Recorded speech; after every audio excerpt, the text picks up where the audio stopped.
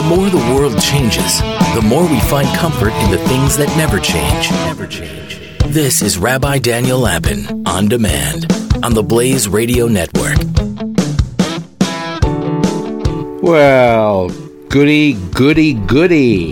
It's time again for me to have the opportunity to spend a little time with you, my fellow happy warriors. Welcome to the Rabbi Daniel Lapin Show, where I, your rabbi, reveal how the world really works. Thanks for being part of the show. And above all, thank you, each and every one of you, doing such a fabulous job promoting the show, telling other people about it. It's working great. We've got new listeners just this past week, new listeners from Thailand, Saudi Arabia, believe that one, Saudi Arabia. Several new listeners in South Korea, a new listener in Pakistan. Crazy. I mean, I wonder if it's even legal to listen to me in Pakistan. I'd like to be able to post in my promotional material, banned in Pakistan. You can hear the Rabbi Daniel Lapin Show, banned in Pakistan. Well, as far as I know, we're not actually banned yet in Pakistan, but one can but hope. And how does the world really work? Well, one of the ways that the work really works is that theories are advanced, whether it's by scientists or just by you and me, in an ongoing effort to find out how the world works, to understand the world in which we live. We all come up with theories from when we're little kids, which little by little we subject to the tests of time and experience, and we modify them and we change them. And so I actually remember when I was a little kid, I actually came up with the idea that there's such a thing as tiny little people. And the stereo, like we just had one radio in the house. I grew up in Africa, and there was no television at the time in Africa. And I came up with this theory, and look, no, I wasn't 17. I was about 5, that there must be a whole race of tiny little people that live inside my parents' stereo, and they got a little orchestra in there, they got announcers, and those are the people who make the sound come out. Okay, so I don't think a lot of time went by, before I started asking people about it and discovering that there's such a thing called radio waves. And I didn't know what any of that meant at all. But at least I got rid of my theory that they're tiny little people inside the stereo player. And so you do this all the time, Science did it.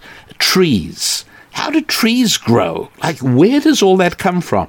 You take a tiny little acorn, put it in the ground, and if this happened in 10 minutes, you would regard it as the most miraculous magic trick of all time. Namely, it turns into a 60-foot high tree with hundreds and hundreds of board feet of lumber, enough timber in an oak tree to build a house, and all this from an acorn. So where does all that matter come from? I mean, it's a good question. And that's one that also bothered me when I was a little kid. But I wasn't the only one. For hundreds of years, human beings were baffled, thinking human beings were baffled by this. And for the longest time, everyone assumed that the tree was extracting material from the earth. And so that wood is just reconstituted earth somehow. That the tree swallows the earth and then regurgitates it in the form of these wood fibers that have all these wonderful qualities. Well, the theory gets put to the test. And one of the ways it was put to the test was planting an acorn in a planter which was carefully weighed and isolated from everything else and given nothing but sunlight and water. And what happens? months and months go by, a few years go by, and there's a huge tree that weighs a lot. In fact, because this whole experiment is conducted on a scale, they can see how much more it weighs now than it did when the experiment started. And then they take the tree out and carefully shake off all the earth on the roots back into the pot, into the planter, and then they carefully weigh it, and amazingly, the weight is exactly the same as it was when the experiment started. Clearly, these, by this time there was about 300 pounds of wood on the tree. The 300 pounds of wood didn't come from the earth because the weight of the earth didn't change during this experiment. Wow! So, incredibly, if you think about it, how marvelous it is that time goes by and nothing is taken from the earth, and out comes a whole lot of wood. Where does it come from? Well, just sunlight, which provides the energy for the conversion, and water and air. So what is the chemical symbol for wood? Well, it's mostly cellulose, so that would be C6H12O6, I think. It's nothing but a bunch of carbon, a bunch of hydrogen, and a bunch of oxygen, namely exactly what you get in air, right? There's carbon dioxide in air, so the tree breathes in carbon dioxide, and it takes in oxygen from the air as well, and from the carbon dioxide, and it gets in hydrogen, and there's from the water that we feed in, there's plenty water, there's plenty hydrogen, and with the energy given by the sunlight, the tree converts air plus H2O into C6H12O6. Carbon, a mixture of 6 atoms of carbon, 6 atoms of hydrogen, 12 atoms of hydrogen, 6 atoms of carbon. I think that's the number. Details aren't important. I'm pretty sure it is. But the point being that this was discovered over the course of time. Okay? How about atoms? The idea that if you break a piece of iron down into a tiny little iron filing, and then you try and break that further, it'll become smaller pieces of iron, and then you try and break them down. Eventually, you're going to get to such a small, tiny fragment of iron that if you try and break it down any further, theoretically, because you couldn't really do this, it wouldn't be iron anymore. It would become something else. What would the something else be? Well, today we know electrons, protons, neutrons, and a little bit of nuclear energy dropped in for good measure. But the Greeks, we're talking about 500-600 BC. The Greeks knew that there's something that they called atoms. That was originally a Greek word, and that is like the smallest block of matter of anything there could be. And they came to the conclusion, how little boys building blocks. I'm going to say little boys building blocks because my own experience is that boys like playing with building blocks. Girls really have not that much interest in building blocks unless you can shape them into a house.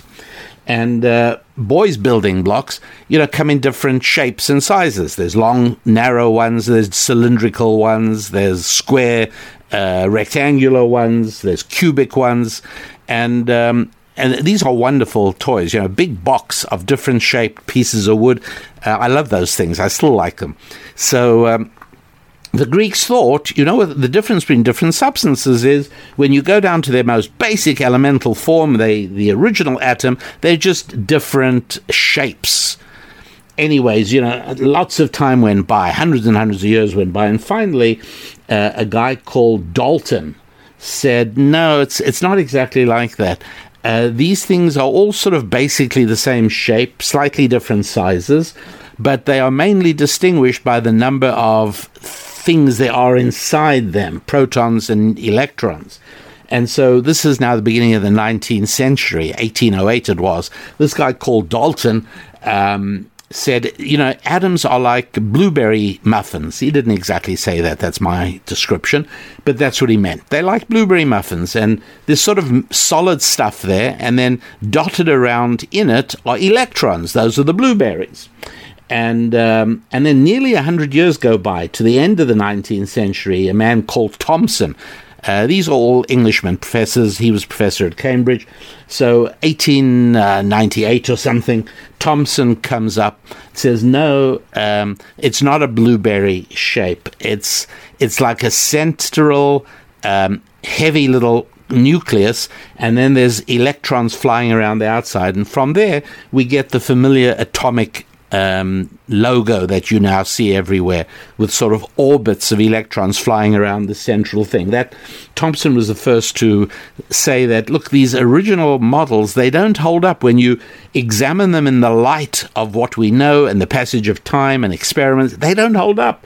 This is what it is. Well, Rutherford, about 20 years later, early 20th century, also an Englishman, came up with a Rutherford model, and that was pretty close to where we are today already. So this is before World War I. Yeah, before World War I, Rutherford said, yeah, it's orbits, and there are different levels of orbits. Some electrons are at lower energy, we don't need the details. But 1913, it sort of finally gets locked into shape by a Danish physicist called Niels Bohr, and the basis for quantum mechanics was formed, understood, and this, of course, made the nuclear bomb that leveled Nagasaki and a few days before that, Hiroshima, in August 1945, bringing an end to World War II and making an invasion which would have been unbelievably costly for both Americans and Japanese. The Japanese had actually decided to make the staving off the invasion a suicide deal. They were going to mobilize 100 million Japanese civilians to get to the beaches where the Americans were going to land, and it was going to just be body after body after body. The name of the campaign in Japanese was, by the way, The Glorious Death of 100 Million People. That's what they called it. So along came the atom bomb, all because of the work of Dalton and Thomson and Rutherford and then Niels Bohr. And it took, you could say, 1,000 or more years, but it actually, more realistically, when people began seriously focusing on it, it took over 100 years to get a better and more accurate idea of what an atom looked like. And I tell you all of that only in order to tell you this. You've got to be willing to be skeptical about things that science tells you or things that experts tell you. And you've heard me say this before. It's not that scientific principles aren't true. Something like Isaac Newton's equations of motion, his principles, his laws of motion, they're right, they're true. Laws of gravitation, they're true. Niels Bohr's model of the atom, yep, that's true. It's not science that you've got to be cautious about, it's scientists, because it is possible to get a scientist to give his expert opinion on almost anything you want. Because like anything else, expert opinions are for sale. So if you are willing to study science, that's wonderful. I've no problem with anybody accepting and understanding and knowing how science works. It's a vital part of knowing how the world really works, of course. But be very careful with science. You've got to be very careful, because science will tell you exactly what you want it through the voice of scientists who may even believe what they're saying. But, there is wish fulfillment bias in science, as there is in everything else. I tell you all this because I want to tell you, again, just a little bit of clarity about money. And it does mean that you've got to be an honest scientist, which means if there is anything that is true about science, it is that it has to be open to skepticism. It is not scientific to yell at people and say, you're a denier, right? I've been called a climate denier. Whoa, whoa, whoa, boo-hoo. It's ruined my day. Because that's rubbish. People in science who question something were heroes.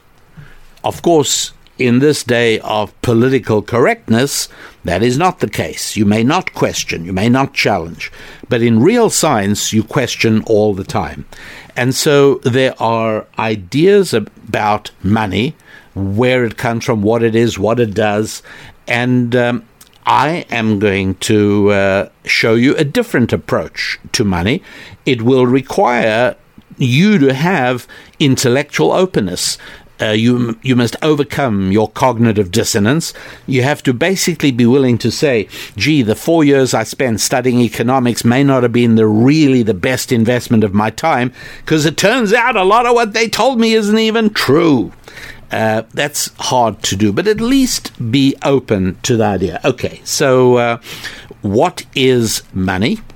Money is one part of a process that the good Lord put in place to make sure that his children would interact with one another and would not remain isolated and aloof from one another. See? Concept.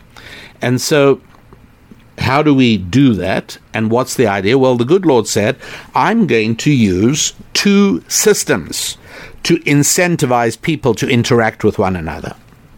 And one of these systems is money, and the other one is sex. Okay, to put it direct. In other words, male and female relationships for the younger listeners, if you like. What does this mean?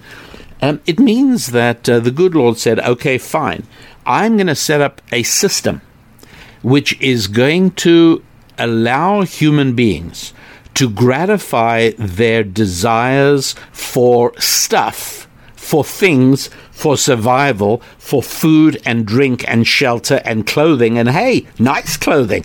I'm going to set it up that people can indulge their desire for those things with the absolute minimum amount of hard work. Because I know I've created creatures who are essentially at heart lazy, who do not love hard work. But I'm going to teach them to build up the discipline and the willpower to undertake hard work. And I'm going to teach them the advantages of money. Because if you just use a barter system and you just take care of yourself and you plant things and grow things and you make shoes and you weave fabric for clothing, you are going to be one very, very busy bee 24/7 for your whole life. But if you learn to interact with other people and you learn to serve other people, then you discover that that process of serving other people creates value, which we can measure in terms of certificates of performance that you may call money. And if that's not enough, I have another way to ensure that people will not be alone, isolated, and aloof from one another. And that is called male-female relationships. I'm going to teach people that one of the nicest things for a woman is to be tied to a man, and one of the greatest things for a man is to have his own woman. It's just wonderful. It's like having a best friend for life. It's a fantastic thing. And it gets even better than that, as every mature adult knows. But you got to realize how to do that. And so these 2 things, if you like money and marriage, if you like the alliterativeness of the 2 M's, money and marriage are the 2 mechanisms that the good Lord provided us as methodologies to make it possible for human beings to prefer to be together with one another rather than isolated and alone from one another. And there are very strong similarities between those 2 things.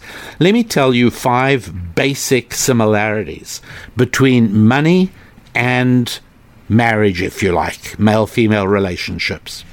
Let me tell them to you about money. First of all, here they are, the 5. Number 1, you got to interact with another person. You literally cannot make money on your own. Can't be done. You basically got to serve another person. Number 2, communication helps bring about the transaction. If you can talk effectively, then yes, you're able to bring about a transaction. Number 3, focus on needs and satisfaction of the other person. We call this customer service. Number 4, what you're looking for in that monetary transaction is ultimately spiritual, not merely physical. And that's because money isn't physical. It's a sign, it's an abstract measure of something that can't be put on a scale. It's having delivered value. If I give you advice and you pay my fee, what's happened there? We have a wonderful relationship. I've served you, and I'm excited about that. You owe me nothing because you paid me for it, and all we have left is this abstract relationship. It's purely spiritual, and we're both happy for it. And that brings me to number 5. Both parties emerge from that interaction better off and happier than they were before. Okay? I'll give you one more. I'll throw in a 6th one just as a bonus. There are fluctuations in, if you like, the power dynamics of the interaction. What do I mean by that? Sometimes the seller is more eager. Sometimes the buyer doesn't want to miss out on an opportunity. Occasionally, both share a mutual and equal desire for the consummation of the transaction. So you remember the 6? Need to interact with another person. Communication helps bring about the transaction. You've got to focus on the needs and satisfaction of the other side, the other party. Number 4, what is desired is actually spiritual, not physical. Number 5, both parties come out happier than before. And number 6, there are fluctuations in the power dynamics of the relationship. Now, let's look at those exact same 6 for male-female relationships. For the fulfillment of a man and a woman being together, number 1, you've got to interact with another person. Can't do it by yourself. Number 2, communication helps bring about the by the way, I know what you're thinking in number 1, but I will cover it very shortly, particularly in the area of spiritual. It's one of the problems. You may think, oh, well, I can do this without another person. It's spiritually vacuous, and it provides only more hunger, provides no ultimate satisfaction at all. No fulfillment. Number 2, communication helps bring about the transaction. Sure. Right? When I was a student in England, it was called chatting up the bird. Right? You've got to be able to talk to girls. Number 3, and this is in a more developed relationship, focusing on the needs and satisfaction of the other person.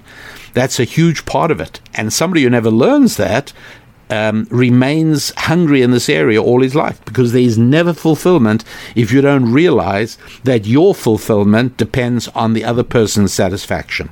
And number 4, what we're looking for, it's the same number 4 as I had for money, right? Number 4 is what you're desiring is ultimately spiritual, not merely physical. And this is crucial because, right, if you think about it, in some countries, they sell, and I need to put this as tastefully as I possibly can, they sell life-size dolls. I don't have to tell you that the overwhelming majority of the market for those things are men, not women. I think you'd probably know that already without me. And furthermore, that ultimately they provide no joy at all. Why? Because the ultimate joy is when the other party expresses pleasure and satisfaction. And so whilst the doll may well be able to provide friction, it certainly has no ability to receive pleasure. It can't possibly respond meaningfully to your customer service, if I can sort of jump between metaphors there. Number 5 was both parties come out of the interaction better off than they were before.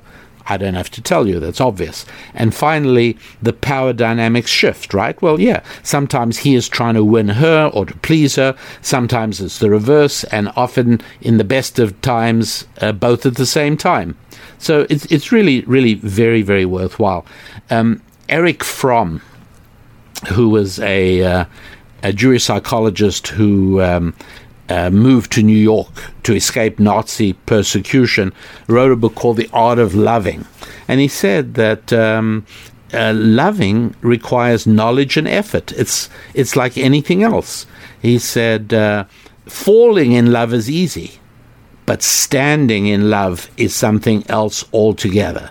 To stand in love, you have to be trained, you have to be taught, you have to know how to do it. You've got to have discipline, maturity, faith, all of these things needed for maintaining a business as well.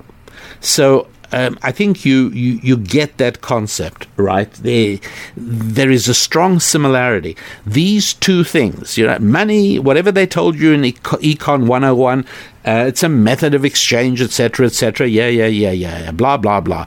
But in reality, we know what it is. It is a huge blessing that incentivizes people to interact with one another. Fantastic. That's one of the reasons that financial success is very much linked to the size of your connection list. Not friends on Facebook, but real friends, people who would return your phone call within 24 hours. People like that, the more you have in your life, or to put it directly, the more people who know you, like you, and trust you, the better off you will be in your money-making enterprises. Do I sound very mercenary? Look, I'm delighted to have everybody trying to make money. There is literally no more harmless activity that you could be engaged in to please me, and that I could be engaged to please you. There are so many other things you could be doing and that I could be doing that we won't like. You could be out there rioting. You could be out there in political power over me. You could be doing so many things. And it's really quite wonderful that all you're trying to do is make money. Because the only way you can do that is you can't extract it from me by force, right? You can only do it by pleasing me. And there we are back again to the similarity between money and marriage. And I also wanted to clarify one other thing, and I've often spoken about the fact that the people of Israel, the Hebrew people, are disproportionately good with money, and I want to clarify something that's really, really important. You know that I have now started having available for you on my website a Bible which I recommend. I've been talking about this, and I do so again because it is a terrific Bible. Now, those of you who are all around the world, I'm really, really sorry. I do not have an ability to ship a Bible to you if you are far away in another country. The only thing I can recommend that you do is that you get a bookshop in your neighborhood to carry this Bible, and they will then go through the difficulties of importing it to your country and making it available to you. Another option is that you might have a friend, and for who knows, there may even be a happy warrior who you get in contact with through our website, and you might find somebody who'd be willing to buy it and ship it to you. All of these things are possibilities, but in terms of getting it from the website, we call it Rabbi Daniel Lapin's Recommended Bible, okay? And you'll see it on the store at rabbidaniellapin.com. But if you have it already, I'll give you page numbers for what I want to show you. I want to tell you a sentence. Okay, it's Genesis chapter 2, verse 15, okay? And in my recommended Bible, this is on page 6 and 7. 6 is the Hebrew, 7 is the English. And what's great about this is that you can actually look and see, even though you can't read Hebrew, it doesn't matter because you can still recognize words, and you'll be able to see that, no, I am not fabricating this. I'm telling you only the truth. Listen to verse 15. And the Lord God took man and placed him in the Garden of Eden to work it. That's right, to work it. All right, that's pretty good. Here's another verse. Let me give you this one. This is page 214 and page 215 in my recommended Bible. And it is chapter 20 of Exodus, verse number 8. Let me read it to you. This is the fourth commandment about the Sabbath. 6 days you must do all your work. 6 days you shall work and do all your work. Okay, so I've given you two verses for work. Let me give you another verse. Here is a verse on page 175, or 174, 175, and this is Exodus chapter 4, verse 23. Listen to this. Thus say the Lord, Israel is my, you got to go to say to Pharaoh, this is a story of the burning bush, God speaking to Moses, hey, you got to go to Pharaoh, and you got to say to him, this is what the Lord God of Israel says, Israel is my son, my firstborn, and I therefore say to you, let my son go, that he may worship me. Okay, in the desert, right? I'll give you one more verse for worship. And this is on page 730 and 731, 731. This is Joshua, final chapter, verse 15. And this is Joshua getting a little irritable with the people. And he's saying, look, you know what? If you're going to go after idols, do whatever you got to do whatever you want to do. I just want you to know that as for me and my house, we will serve the Lord. So what I've done is I've given you 4 verses. The first 2 were the word work, right? God put Adam in the garden Eden to work it. 6 days you must work. And then I gave you another 2 verses. Let my people go so that they may worship me. And Joshua says, as for me and my family, we'll worship the Lord. Now, because you can look at the Hebrew, you will notice something amazing, and that is all 4 instances use the same Hebrew word, avodah, the same Hebrew word. And I'll be talking about that a little bit further. But bottom line is, it is terribly important that we have confidence in what it is we're doing. It doesn't matter what it is. If you're weightlifting, you better really have confidence you can lift that weight. If you're doing any form of athletics or sports, you got to know you can do it. You got to have faith that you can do it. And in the great life game of making money, you've got to know that not only can you do it, but you can do it as an upright, decent person. You can do it while retaining your dignity and your morality, that making money is in itself a moral and virtuous act. And when you know that, it makes all the difference. So knowing that the Hebrew uses exactly the same word for working to make money and worshiping the Lord, we are able to understand this is a huge motivator for the people of Israel, a huge one. What it tells us is that taking care of business, looking after your customers, making money is another way of serving God. You can worship the Lord directly, or you can worship him and serve him by taking care of his children. Now, when you've absorbed that into your thinking, it is a huge factor in your ability to make money. Now, what I want to do now is move into an interview. Okay, Forbes magazine has a book section. And what happened is that they featured my book, Thou Shalt Prosper, the 10 Commandments for Making Money. And then they wanted to interview me, which they did. They interviewed me in 2 parts. And basically, I listened to it recently and I said, you know what? My happy warriors would be desiring to ask me those same questions. And so I am pretty sure that some of the questions you'd like to ask me when we get together are asked to me by the interviewers on this Forbes Books program. So if you don't mind, I'm going to play that for you. I hope you enjoy it.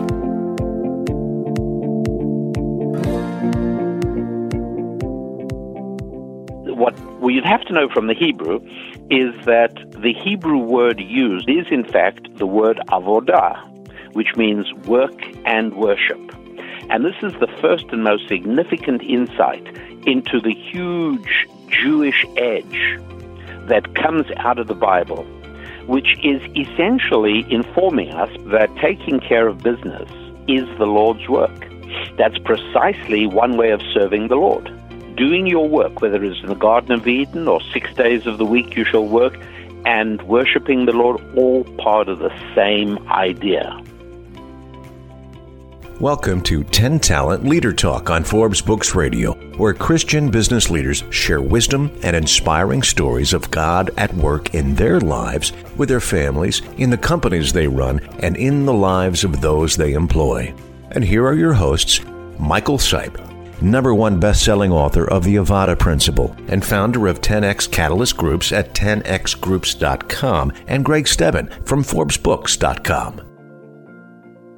Michael Sipe and I are here with Rabbi Daniel Lapin. He is also known as America's Rabbi. Rabbi Lapin is a noted rabbinic scholar, popular international speaker, and best-selling author of books that include Business Secrets from the Bible, Spiritual Success Strategies for Financial Abundance, Thou Shalt Prosper, 10 Commandments for Making Money, and Buried Treasure, Secrets for Living from the Lord's Language, which he wrote with his wife Susan. His website is rabbidaniellapin.com. He's on Twitter at Daniel Lapin. He's on Facebook. I love this. You need a rabbi. He hosts the Rabbi Daniel Lapin podcast, as well as co-hosting the Ancient Jewish Wisdom TV show on the TCT network with his wife, Susan. He is one of America's most eloquent speakers, and his ability to extract life principles from the Bible and transmit them in an entertaining manner, thus improving people's finances, family, and community life, has brought countless numbers of Jews and Christians closer to their respective faiths. Rabbi Lapin, welcome. Thanks so much. Wonderful to be with you. Rabbi Lapin, this is Mike. I first heard you speak at a Christian conference in Redding, California, called Heaven in Business, and I was absolutely fascinated by the fact that you're a Jewish rabbi, and you came to talk to a conference of Christians about business. Then I read your book, Thou Shalt Prosper, which was extremely insightful, and I recommend the book to business leaders all the time. I actually quoted you in my recent book, The Avada Principle, and so I'm just thrilled to be here with you today. So let's talk about being a rabbi and also a businessman. One sounds like a religious occupation, and one sounds secular. So how do you put those two things together? Mike, they go very, very closely together, and one of the most compelling clues is exactly the word you chose to name your own lovely book by. It's really important, and I think worth perhaps sharing with our listeners, and that is the following. Everyone who, with any passing Bible familiarity, is likely to be aware that there's a verse early in Genesis, God put Adam in the Garden of Eden to work it.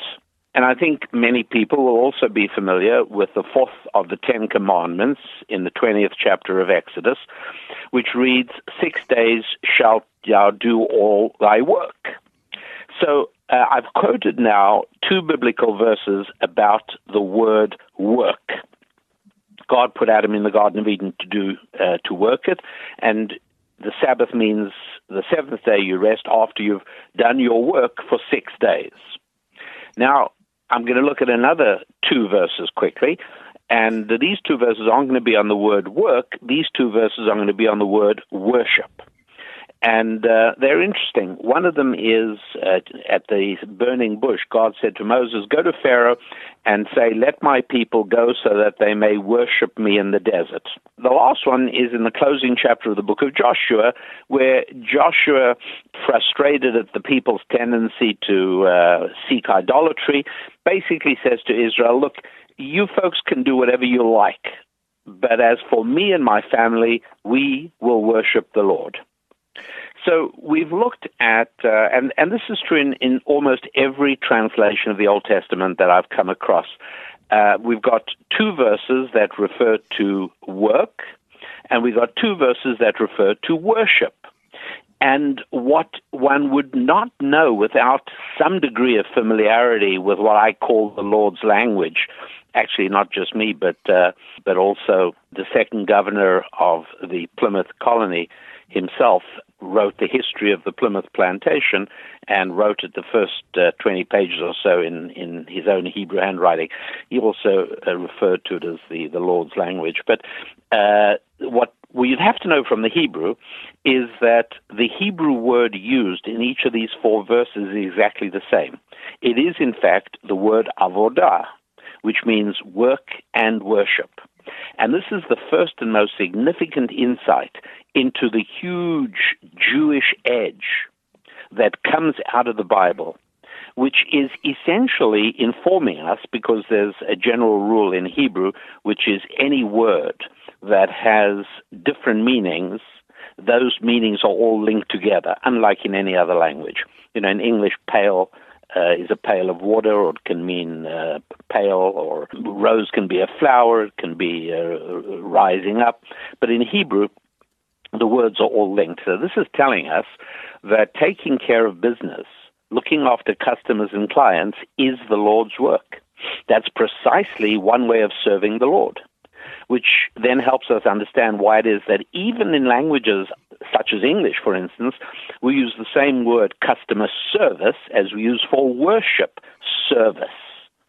There's a lingering awareness of this fundamentally critical idea in Hebrew thinking, which is that doing your work, whether it's in the Garden of Eden or 6 days of the week you shall work, and worshiping the Lord, all part of the same idea. Because essentially, looking after your customers or looking after your clients from the perspective of our Father in heaven is really the same as we looking at our own children, looking after one another, being kind to one another, taking care of one another's needs. And most parents would rather see our children being nice to one another even than we'd like to see them being nice to us. And so that is one of the very first and most important aspects of how to overcome the mistaken view that my religious life and my business life are two completely disconnected areas, one religious, one secular. Nothing could be further from the truth. There is holiness and divinity within my pursuit of profit. Rabbi, if you wouldn't mind, one of the things when I was researching the word avodah, if I'm saying that close to correctly, I sort of corrupted it and called it avada. But when I was researching it, I was fascinated by this idea that in Hebrew, one word could simultaneously mean multiple things. And you alluded to that through your comments just a minute ago. Could you just explain a little bit? Because when I tell people that who are just English speakers, they don't get it. So how is that possible? I'll give you a very good example. The Hebrew word olam means the universe or infinite space, and it also means forever or infinite time. Now, until the early 1900s, with the Polish mathematician Hermann Minkowski, and then 10 years later, Albert Einstein, nothing of what I'm about to say would have made a lot of sense.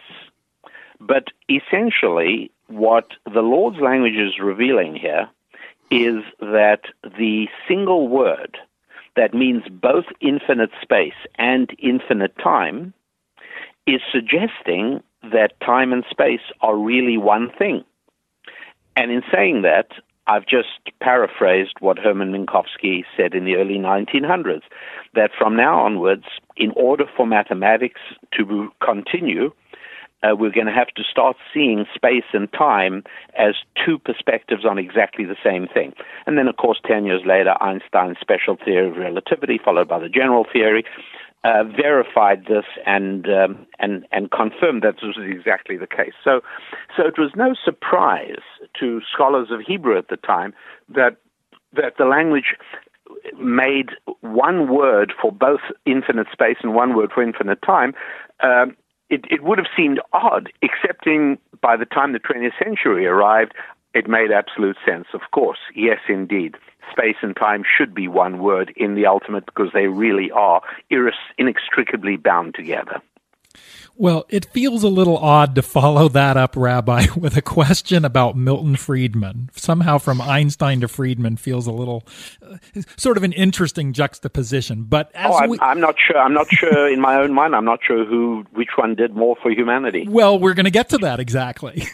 Because as you know, and I'm sure all our listeners know, in 1970, Milton Friedman basically said the social responsibility of business is to increase its profits. And that's been the view of business, certainly in the United States, ever since, until recently an organization called the Business Roundtable, which is 200 of the most influential CEOs in the country, took a radical departure from that and declared that the purpose of business is much broader than that and includes customers, vendors, the community, and they actually named shareholders last. So given that, I want to know What are your thoughts on that move by the Business Roundtable? And in general, what are your thoughts on the purpose of business? Well, I'm aware, of course, of the Business Roundtable, and I think those CEOs are going to rue the cowardly route they took in the hope of placating the radical views of politicians right now. But the idea that politicians try their best to make private business pay the promises, the unfulfilled commitments made earlier by politicians in exchange for election, this is an old idea. Taxation is only one part of it, obviously, but the idea that politicians will decree what is good and then place that burden upon businesses, this is nothing new. And it was only surprising to me how rapidly these CEOs surrendered instead of taking a stand and saying, look, when you create a long list of so-called stakeholders, lovely word that, stakeholders, it then becomes almost impossible to achieve anything at all, and we will make of business the same stalemate that we've succeeded in making of politics, because anybody who tries to be everything to all people achieves absolutely nothing for anybody. So a bad idea. This obviously isn't the first time we've tried to tamper with certain fundamental ideas, and usually with disastrous results.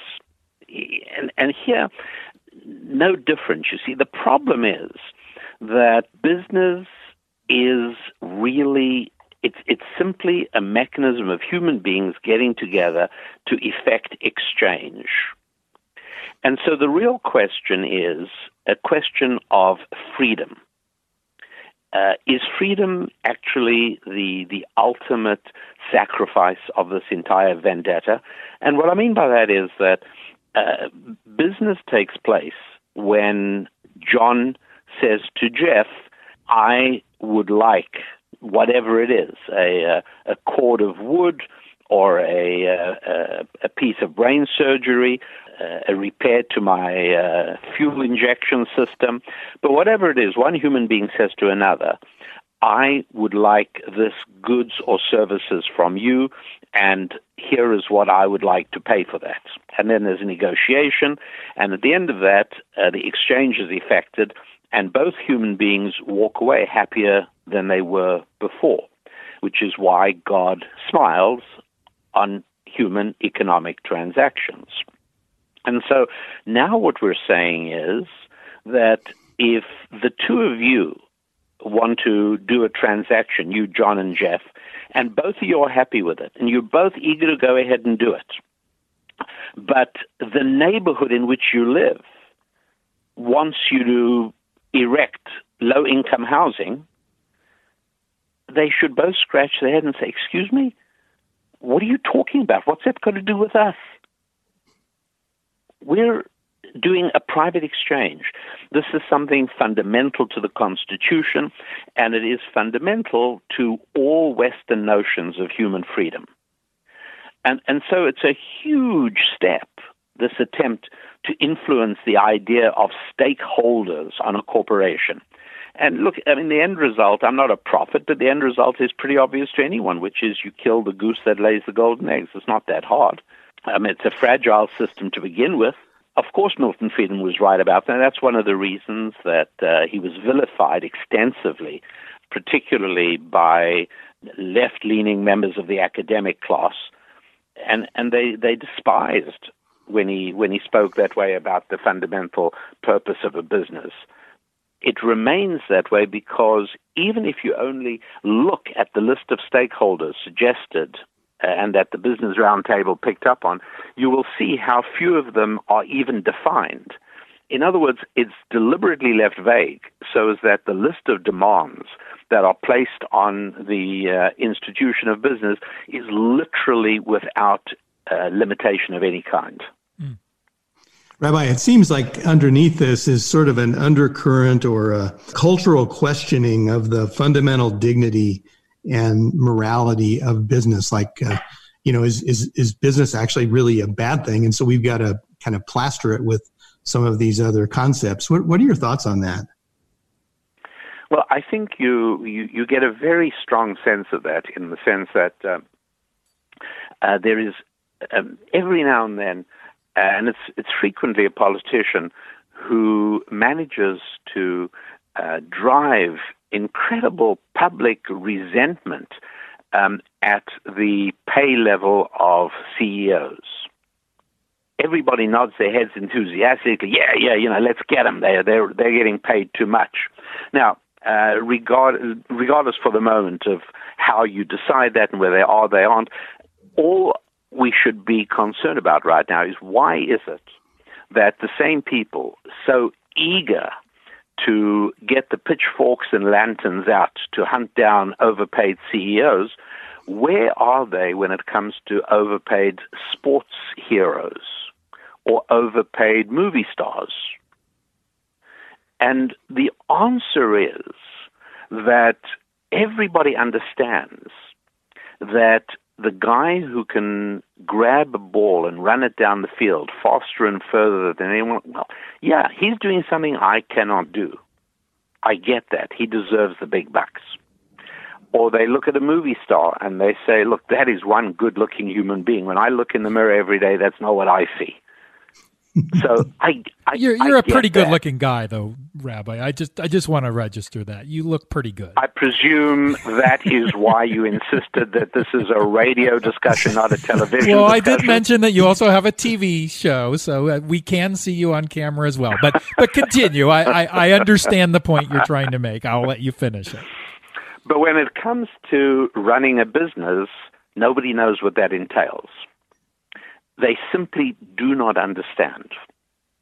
And so to them, it's a big mystery. And to the socialist or the materialist, it's always been that way. When Stalin killed out 5 million kulaks and the Soviet Union went into a starvation mode for the next few years, they didn't starve because the farms didn't produce. The food was left rotting in the fields. They starved because that business class, the small merchants who bought the produce from farms and wagoned it into the villages and the towns and sold it, they had been wiped out because Stalin was incapable of comprehending the role of that middleman. To him, the public should be able to buy it at the lowest price direct from the farmer. Why should that leech of a middleman be allowed to steal from everybody? And the fact that he was often a Jew didn't hurt. But that vision, that idea, that inability to comprehend the role of business still continues to this very day. Since we don't, as a culture, necessarily really understand business, from your perspective, what can the Bible teach us about business and about successfully running an enterprise? First of all, it teaches that business is about giving, not getting. And so the whole principle of credit comes out of the Bible. The whole idea of loans and provision of capital, a biblical idea. One of the reasons that no capital market ever arose indigenously from a non-Christian country, from a non-biblical country, never happened. Today you've got stock markets in Accra and in Bangladesh and in Tokyo and everywhere else. But originally, stock markets emerged in Amsterdam and London. And there's a reason for that, because this whole concept of, when we speak of the faith and credit of the government, or the idea of in God we trust on coinage, not on the walls of churches, because the Bible teaches that business operates strictly on the basis of the existence of faith. And it's only within an environment in which faith is valued that business can in fact function and flourish. Another one is a huge biblical emphasis on numbers.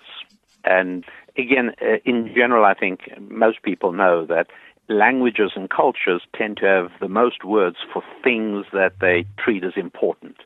And so when the Inuit language reveals itself to have about 15 words for the word snow, it makes sense, because subtle nuances of snow that I could care less about are really important to somebody who lives his life in that environment. And in the same way, Hebrew has a surprisingly large number of words for the word number. And so you've got the book of Numbers, the fourth book of the Bible. That's one of the words in Hebrew for numbers. And there are another 4 of them. And part of the background to that is how important numbers are. And once again, crucial to business, helping people understand that if you're trying to start a business, and I'm sure you've got a great idea, it's a new app or it's this or it's that, it's wonderful. But if I'm going to be an investor, I need to know that you can read a financial statement. Do you know what a P&L looks like? Can you read a table of receivables? Do you know what your payables look like? And above all, please show me your cash flow statement. Numbers are, and then the person said, never mind the numbers. Let me explain to you everything we're doing about it. And I say, no, I'll tell you what. I'm better with numbers than stories. You give me the number, I'll tell you the story. But I want numbers. I don't want stories from you. And so numbers are very important. The idea that business is at its heart spiritual, hugely important. And again, these are things, if we think about them, they become obvious, but these are things embedded in the Hebrew psyche. And they're things that people who are raised in a Jewish Bible perspective know almost intuitively. But, for instance, when in 1987, I think, Chrysler bought Jeep for $1.5 billion. What did they get for their money? Jeep by that time was a pretty rundown brand. Chrysler acquired a small little assembly plant outside Toronto, not worth a whole lot. So what did they pay $1.5 billion for? Well, $1 billion of the pay was for nothing but the name of Jeep. Why is it important? Because in 1987, there was still a generation of people who grew up either having had parents or grandparents who fought World War II or who watched World War II movies, and they knew there was a thing called a Jeep that saved World War II. It was the vehicle of choice for the GI. There was nowhere a Jeep couldn't go, and because of that spiritual recollection, there was nothing tangible there. There was absolutely nothing that my pet gorilla could remotely have conceived of. And yet that was worth more than $1 billion. And Iacocca was exactly right, turned into a big asset. But it's the spirituality of commerce is something which, again, is most quickly and easily understood from biblical teaching. I'm glad you said that, because I want to go back in time to the time of the Bible. And I want to ask a question, maybe it's a little conceptual. We know that the Bible is full of business wisdom because you've written books like Business Secrets from the Bible, Thou Shalt Prosper, 10 Commandments for Making Money. But in the time of the Bible, was business what we think of as business today, or was it something more intrinsic to just the way that people interacted with one another? For instance, you use the word commerce. Were commerce and what we think of as business today two different things, or does it all boil down to that exchange that you talked about earlier? It boils down to an incentivization system for caring about other people. What am I talking about? I'm going to say that one more time. It boils down to an incentivization system for caring about other people. You remember, and again, this is a business discussion, not a Bible discussion, yes. So I've got to sort of try and keep focused on the numbers, if you like. But it's hard to avoid the fact that the opening chapters of the Bible, opening 2 chapters, paint a picture of a rather cheerful deity. The earth is created, the natural world is created in 6 days, and numerous occasions during those 6 days, the wording says, and God saw that it was good. And the very first time we see God getting grumpy, as a matter of fact, is in chapter 2. It's the very first time we get anything negative about God, and God says, not good for what? For man to be alone. Now, again, in the translation, it doesn't come across nearly as clearly as it does in the Hebrew original, in that when God says not good for man to be alone, this is not specifically and exclusively a prescription for Adam's matrimonial prospects. No. Now, what we're talking about is God's perception that what this is all about is for people to get together with one another, for people to connect with one another, and for people to convert that connection into communication and cooperation and ultimately creativity as well, in and of itself. And so from a perspective of ancient Jewish wisdom, God essentially sets up two incentivization systems to encourage people to not only get together, but to care more about someone else than themselves. And one of those systems is called sex, and the other is called money. We hope you'll join us for part 2 of this interview, where we delve into politics, public service, and of course, the biblical perspective on money and sex. We teach business people again and again and again, focus on customer satisfaction. And what marital advice do we give newly married men, God wants human beings to care for one another, to care more for others than for themselves, and to connect and collaborate with one another for better purposes, to produce more things. And again, please join us for part 2 of this interview.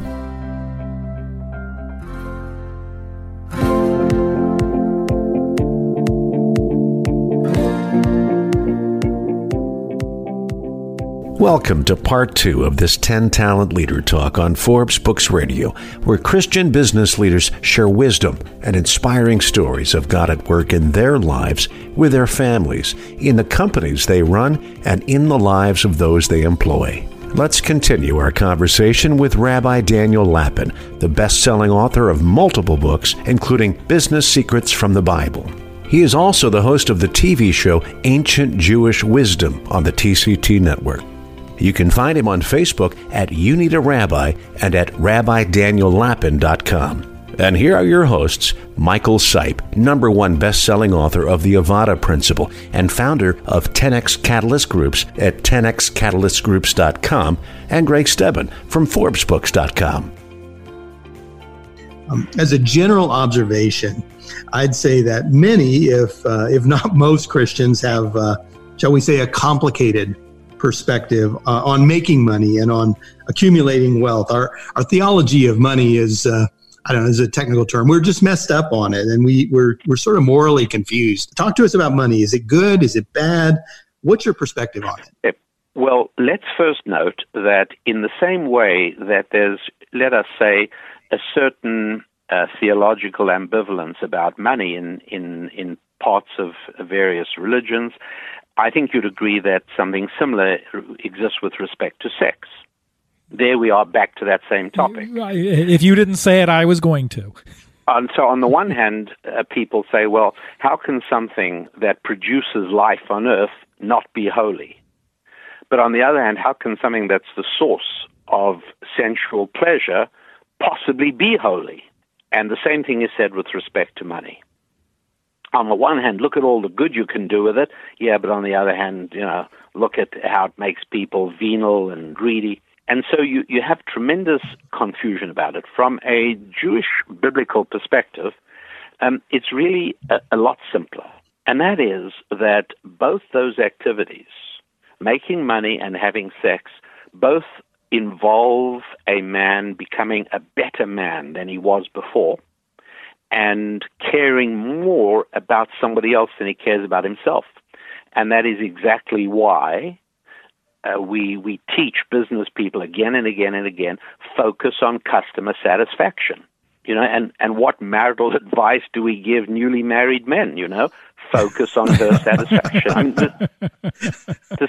I know it sounds funny, but I'm actually being really very serious about this. And that is that God wants human beings to care for one another, to care more for others than for themselves, and to connect and collaborate with one another for better purposes, to produce more things. And so, yes, sex is one model of that interaction, and money is another, where we do care for the other person's satisfaction. We want the customer to know he's always right. And as traders and as commercial specialists and as business professionals, that's exactly what we're going to do. And so when it comes to money, you ask, is money good or bad? The reality is that the terminology has to be slightly adjusted, because good and bad only applies to human beings. For instance, if a wolf eats the sheep of a rancher in Colorado, we don't hold a conference to discuss the declining morality of wolves. We accept that there isn't such a thing as the morality of wolves. Wolves do what they do. And we speak to the farmer and we say, you're going to have to figure out a way to look after your sheep in a better way. In the same way, there is no such thing. I mean, are guns good or bad? Well, I guess it depends. If you manage to save your family from vicious predators who plan brutality and cruelty, well, then probably good. And if a gun is used to hold up a convenience store and make off with their takings of the week, probably bad. Yeah, that's right. There is no such thing as objects being good or bad. Only human beings can be used in the context of good and bad with any sense. And so money is no more good or bad than a wrench is, or an adding machine is, or a table is. Money is something, but what we can ask is it physical or spiritual? That we can certainly ask. And by spiritual, I'm not wearing my rabbi hat, I'm wearing my physicist hat. And that is to say that spiritual is simply something that cannot be measured in a laboratory. So a tune is spiritual. I can weigh a saxophone and I can measure a violin, but there's no way to measure a tune. There is no way that anybody can run a tune through a machine and have the machine say if this is going to be a hit. It's nothing but vibrating air molecules all the way up to the human being's eardrum. It's only after that it gets processed in the brain and in the soul, as I would put it, that we determine whether it's a happy tune or a sad tune. So tunes are spiritual. You cannot measure them. Musical instruments are physical. Now, how about money? Well, we quickly see that money obviously isn't physical, because is money those discs of metal or strips of colored paper? Or how about the orientation of iron oxide molecules on the back of your credit card, or magnetized ones or zeros on the hard drive at your financial institution? Or how about if you write a check for $10? Have you just brought money into existence? Forget it. How about you shake hands with somebody and say, I'll give you $10 on Friday? Have you just brought money into existence? And the answer to all those things is yes, because money is an abstraction. It's something spiritual, not physical.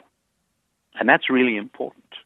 I want to ask about the word desire, the desire to make money and the desire to accumulate wealth. It seems to me that it might be different, or at least worthy of conversation, about making money versus the desire to do it. Is there something inherently suspicious about someone who has the desire to make money and accumulate wealth? I don't want to sound prejudiced against the political class, but if there is any suspicion or any awkwardness or concern about any desire at all, it would be for people who express an ambition to go into, you'll pardon the euphemism, go into public service. Somebody who tells me he wants to go into public service, means politics, of course. All that tells me is there are 10 more fingers in my wallet because he wants to be paid. But how about the young woman who says that she wants to start up a company and become a millionaire before she's 30? Well, the only way she's going to be able to do that, because she, unlike the guy going into politics, she lacks the ability to extract money from my pocket by coercion. She can only get it with my willing collaboration. And the only way she can do that is by giving me something that I value more than the money, either in goods or services. And so I much prefer the person who says they want to make money, because they're not threatening my freedom in any way whatsoever. But the person who goes into, quote, public service manages to somehow do quite a lot of accumulating wealth, usually while speaking about the need for doing good and speaking about how corporations need to expand their understanding of stakeholders. But somebody who's engaged in the process of enlarging his finances is probably engaged in one of the most harmless undertakings imaginable. Why would that bother me? He has no ability to extract money from me. He can only get it from me if I actually wish to give it to him. And so people talk about, big business, big business. I'm much more worried about big government than I am of big business. And if somebody expresses a desire to make money and accumulate wealth, why is this a problem for me? Why does it bother me? Because in an open and transparent marketplace, which for the most part in the Western world today we have, it is absolutely impossible for that person to make money and accumulate wealth without pleasing a whole lot of other people. I certainly don't mean anything harmful here or offensive, but it'll probably be offensive anyway. But who's done more good for more people, Bill Gates or Mother Teresa? Well, with the best will in the world, in her hospice in Calcutta, the saintly lady might have taken care of, 200,000 people all her life, maybe. But Bill Gates has improved the lives of millions of people, because everybody who bought a copy of Windows operating system and everybody who bought a copy of Word, every one of those people did so because that purchase improved their lives. And so, in all honesty, we would have to say that Bill Gates has done more good for more human beings than Mother Teresa did. Now, would God view their souls in that same way? I have no idea. He never confided in me to that. And I don't have to, nobody appointed me to be the moral arbiter of anybody.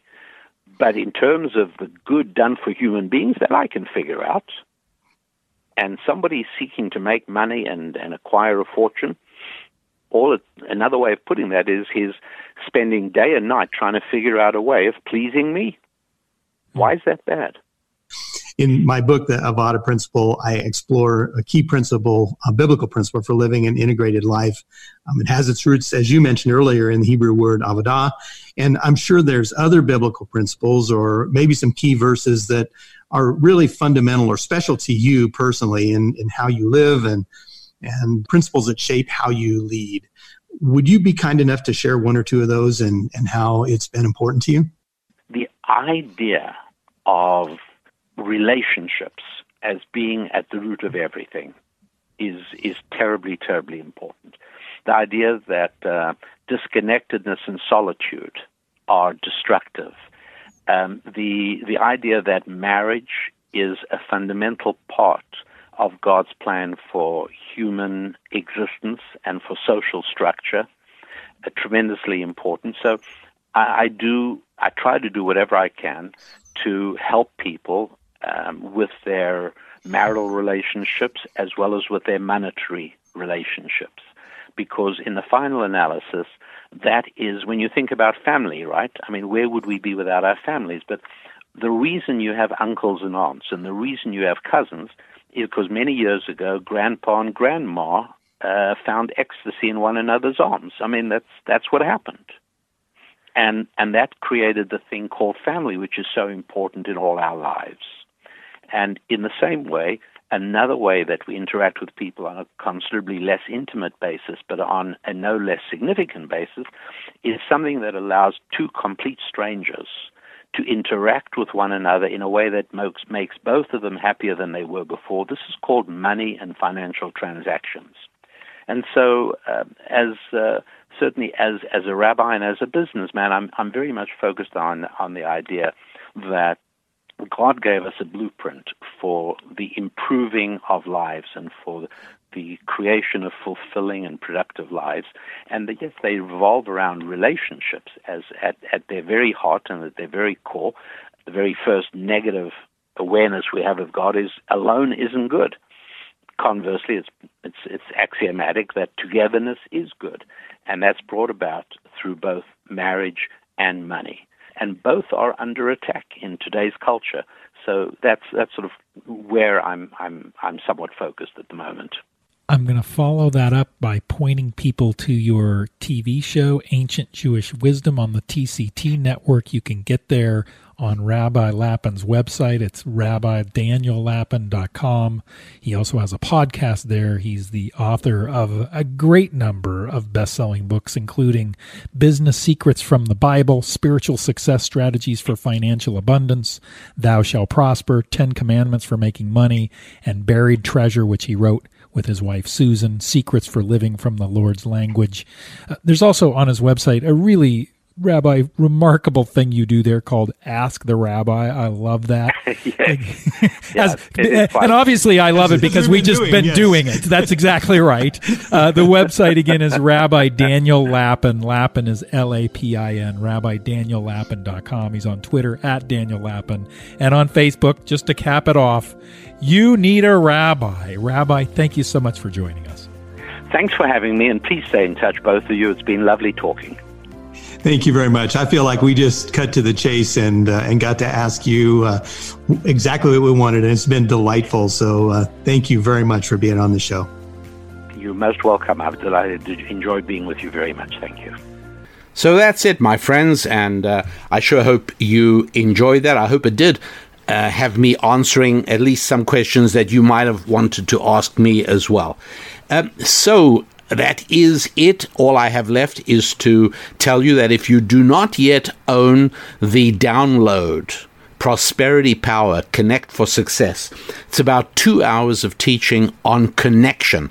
This idea that your financial welfare, your ability to generate revenue, is very closely associated with how effectively you connect with other people.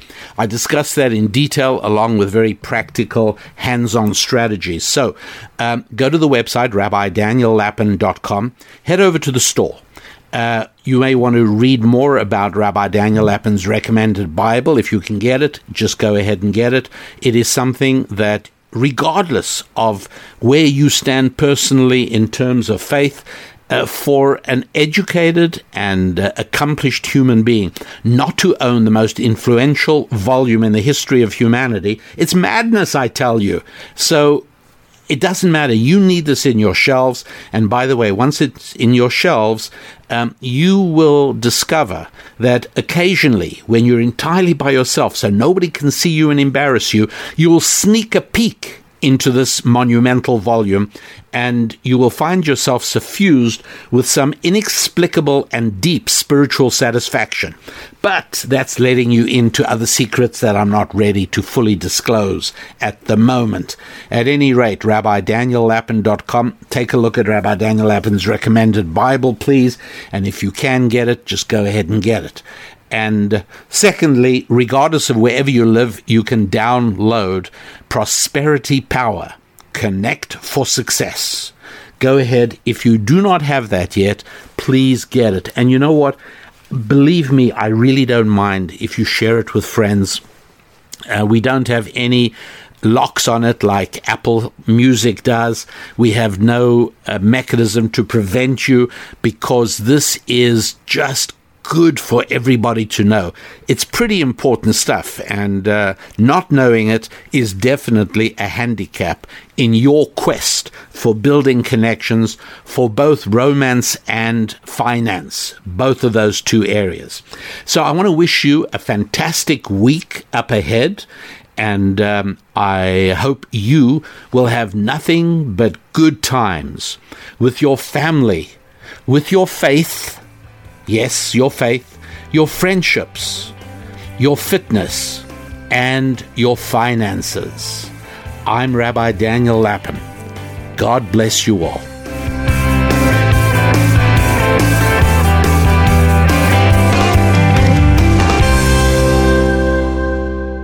Spilling ancient solutions to modern problems in areas of family, faith, friendship, and finance. This is Rabbi Daniel Lapin On Demand on the Blaze Radio Network.